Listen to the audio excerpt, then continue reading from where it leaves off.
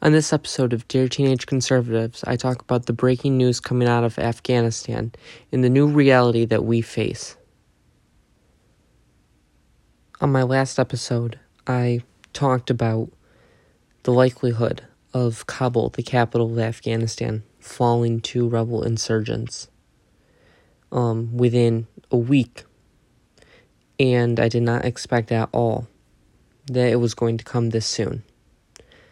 Today, when I'm recording this podcast, Kabul has fallen to the Taliban. The president has fled to Tajikistan.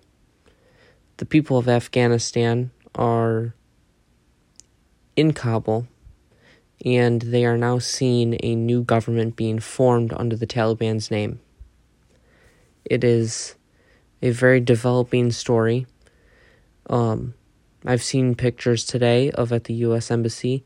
They were burning classified documents early in the morning.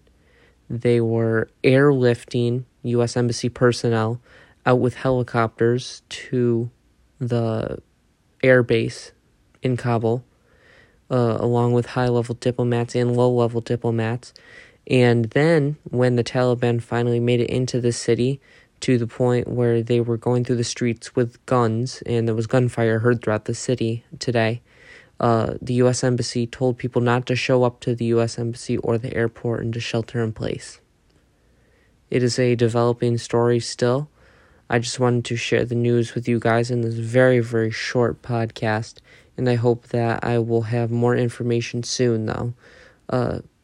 Although the Taliban did storm the presidential palace in Kabul, and it is now seen as a major blow and loss for the U.S. and its allies in the fight against terror and the fight against the Taliban. It is a sad state of affairs.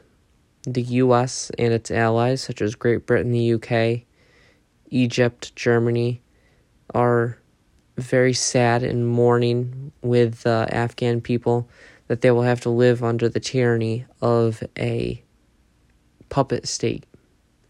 They will no longer be free. They won't have the freedoms they were afforded under their previous government. But tonight, as we all go to sleep, and we are able to sleep in peace in our safer countries, we pray for the people of Afghanistan, and we hope that they will continue their fight for freedom. God bless, and this is me signing off.